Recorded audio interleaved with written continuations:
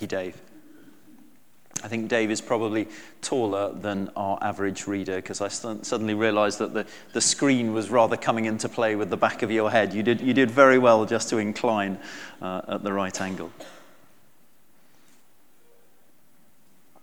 Lord, I pray that you will work in our hearts this morning through your word.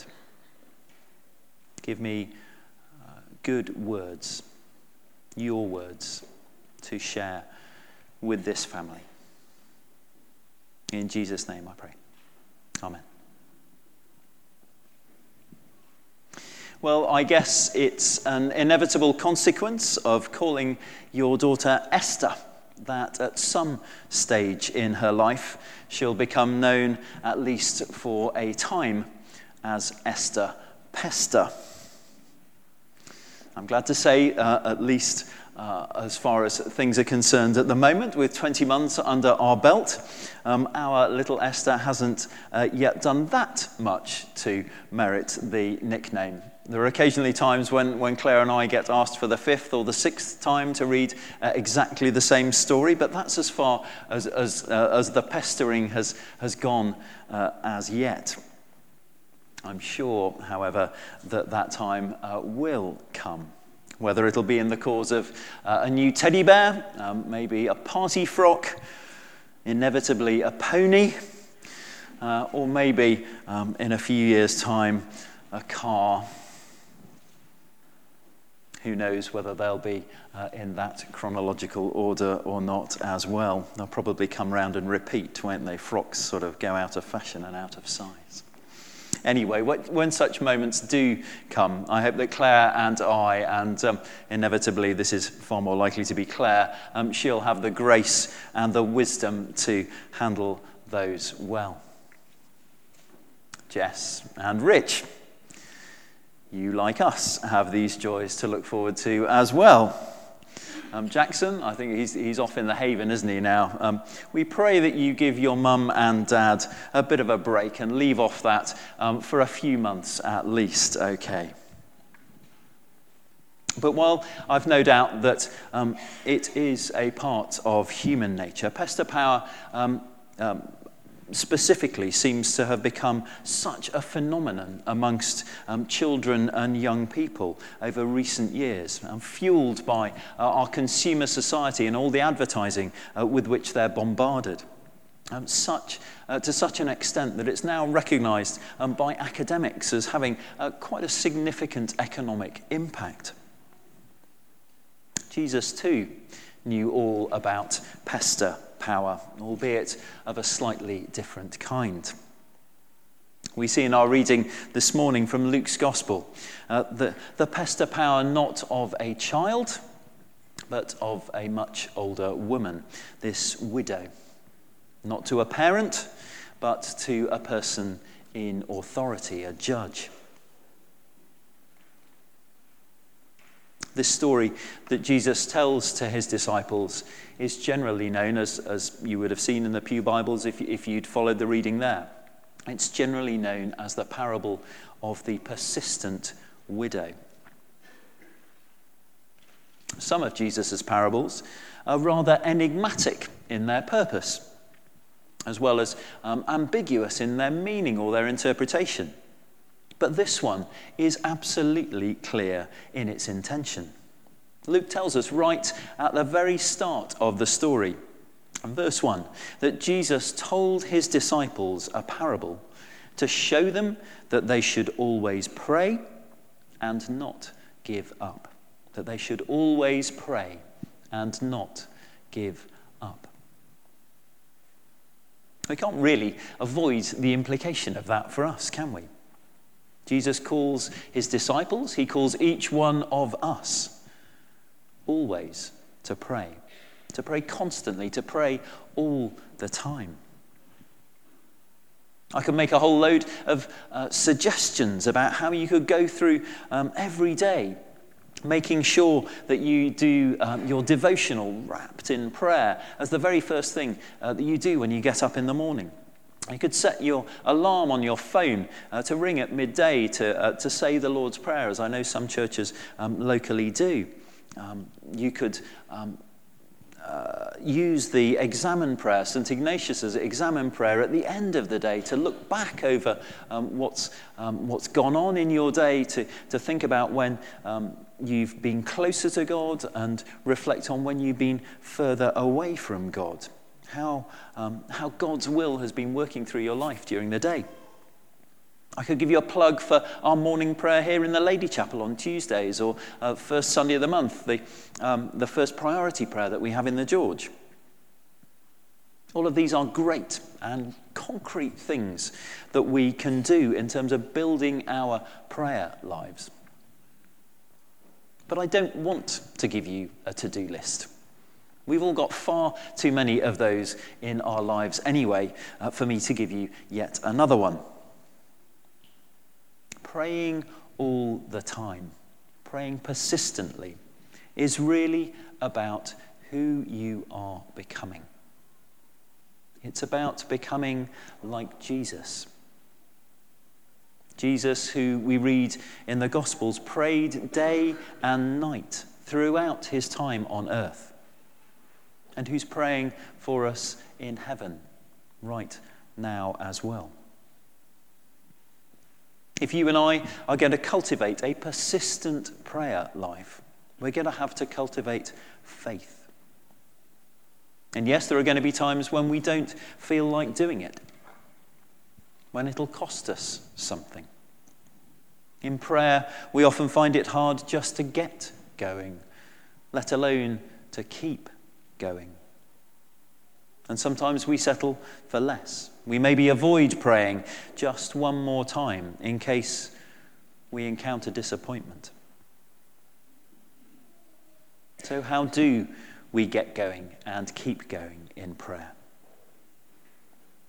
It's not really about attrition. It's not about stamina. It's about faith.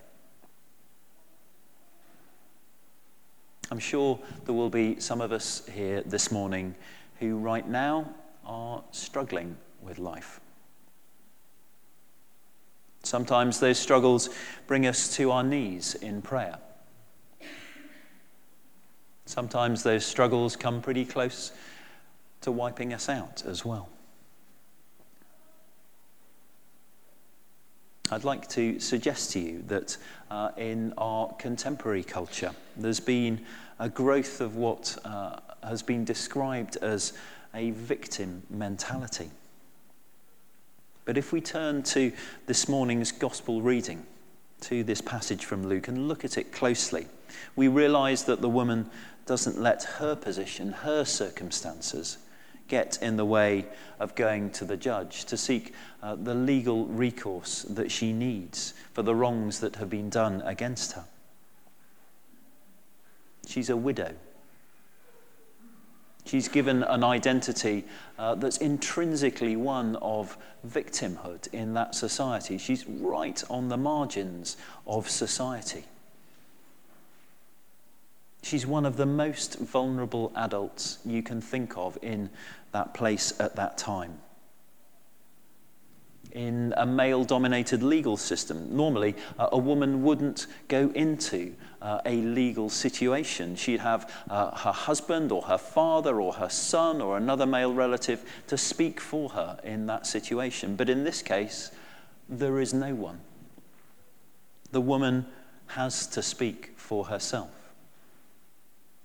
She has to represent herself time and again, boldly and bravely taking responsibility for herself and for her petition. We all go through tough times. At any given moment, there will be a number of us here, maybe plenty of us here, who are facing some sort of battle in our lives. I've known times in my life when I've very much felt dependent on other people's prayers because I haven't felt that I've got it in me to pray at that point. And if you're currently in that sort of place, We in our St. Giles Church family, we stand alongside you. We pray with you and we pray for you. If you like, do come and speak to me after the service or get in touch with me during the week. And I'd be delighted to pray with you, pray for you about whatever it is that may be going on for you at the moment.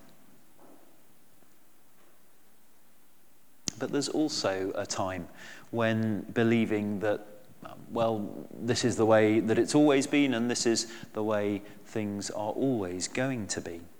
There comes a time to recognise that that's not the voice of the Holy Spirit in you, in me. It's a time to recognise that there is hope and that there is victory, a victory that has already been won for each and every one of us by Jesus on the cross.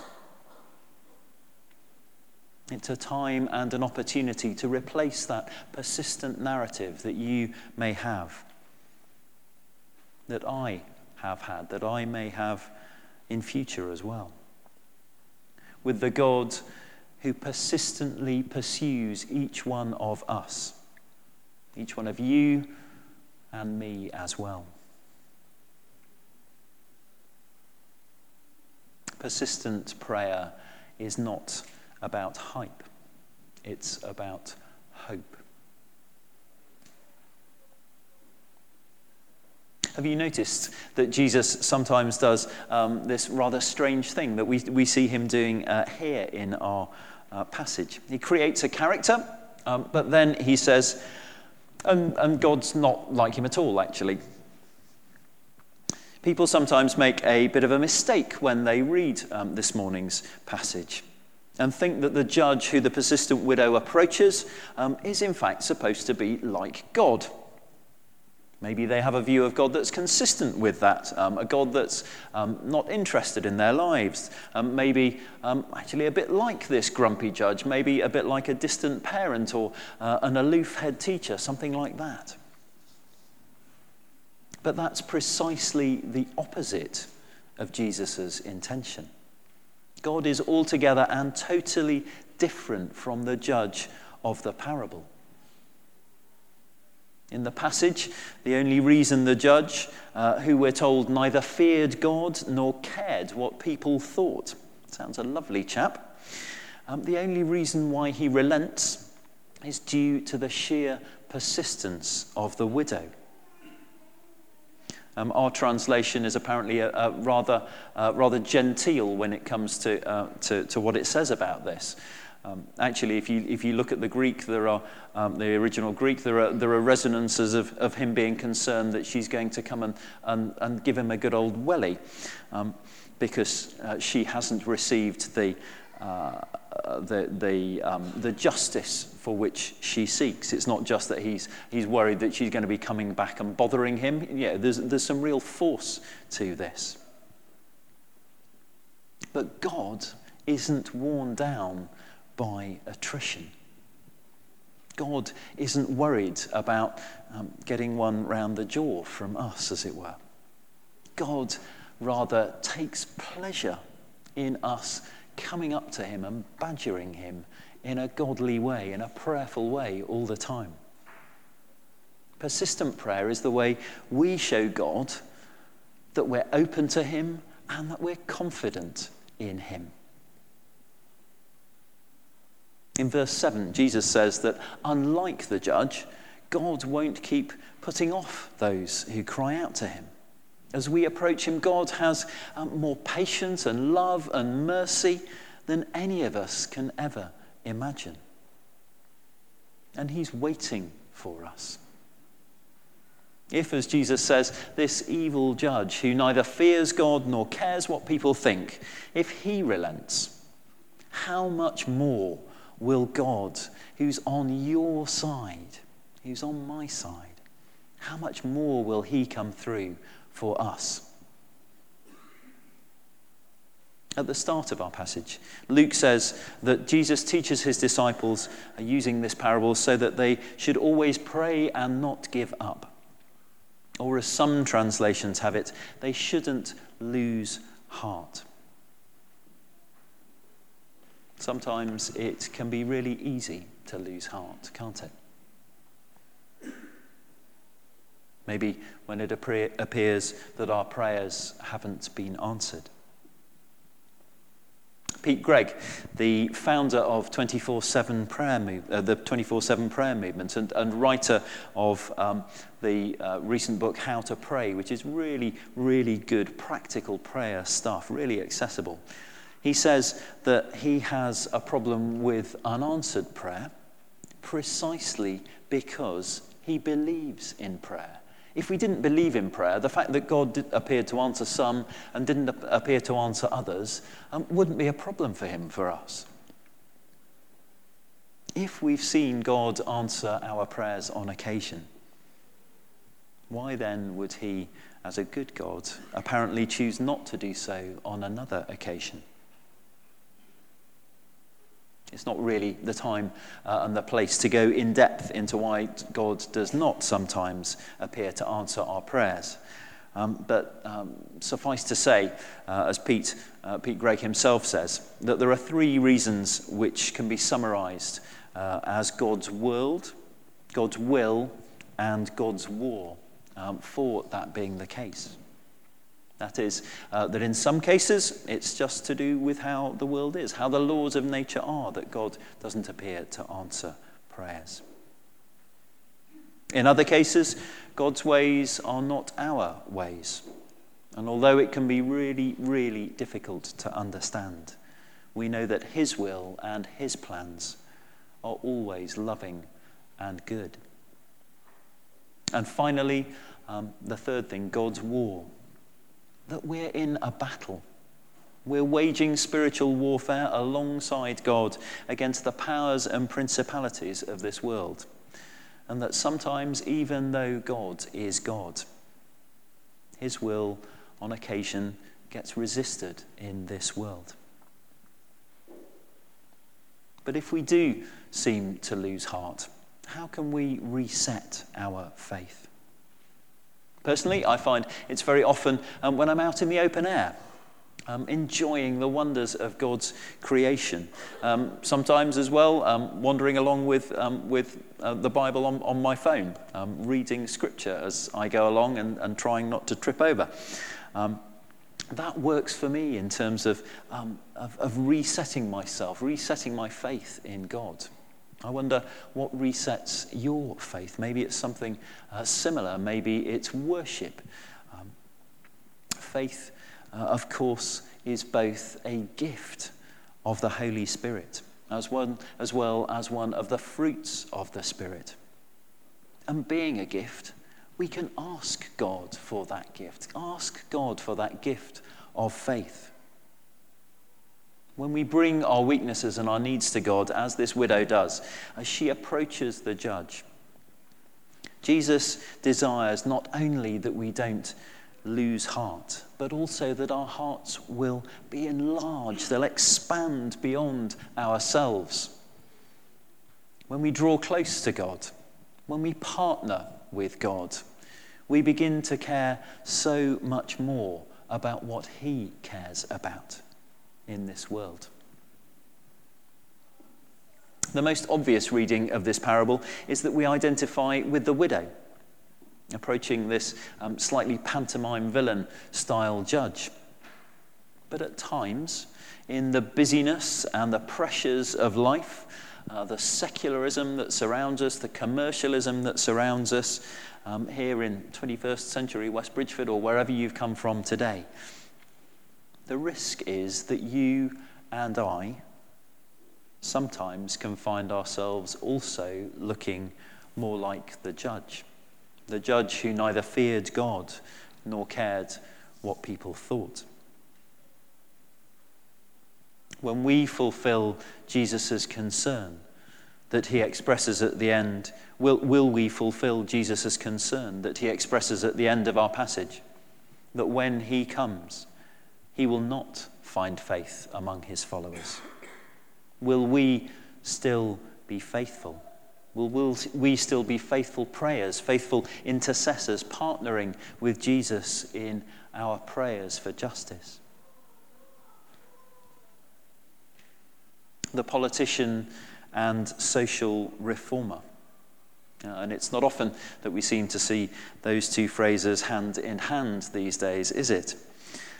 The politician and social reformer William Wilberforce wrote in his prayer diary that he desired to live for the glory of God and the good of his fellow creatures.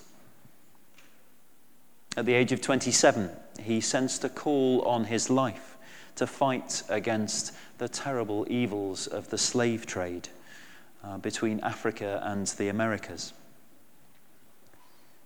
In the following year, 1787, he presented his first bill to Parliament, proposing the abolition of the slave trade in Britain and throughout her then empire. The bill was highly unpopular. It went against a huge array of vested interests, powerful men. And Wilberforce was subjected to public ridicule. Nevertheless, he presented a second similar bill in 1789, a third one in 1791, again in 1792, 1794, 1796, 97, and 99. Every single one of them failed. In 1831, Wilberforce wrote to the Anti-Slavery Society, of which he was one of the founder members. Our motto must be perseverance, and ultimately I trust that the Almighty will crown our efforts with success. On July the 26th, 1833, the British government finally removed the last obstacle to the complete abolition of slavery throughout Britain and the whole of its empire. Wilberforce died 3 days later.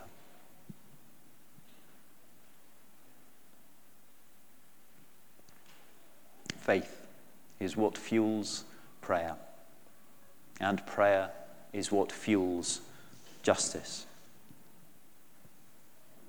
Will we dare to pray and act like Wilberforce, like the persistent widow? The call to persistent prayer isn't a call to an obligation or a duty. It's a call to welcome the knowledge and the love of God into our hearts, into our minds, into the whole of our lives. And with these to live out a life, an adventure of faith. My prayer for little Jackson, right on cue back there this morning, is that as he grows over the coming years, he too will welcome the knowledge and love of God into his heart and his mind and throughout the whole of his life. And so he'll live out his own glorious adventure of faith, carrying with him God's love and hope and justice every step of his way. There are times for each and every one of us when we don't trust the promises of God. I know I've been there. We let fear into our lives. But when we do choose faith over fear, when we pursue Jesus with this persistence of prayer, we begin to see things shift. We see justice replace evil. We see the light of Christ drive out the dark. We see God's kingdom break into our world in all its richness and its glory. Will I, and will each one of you choose to pursue this Jesus. In his holy name.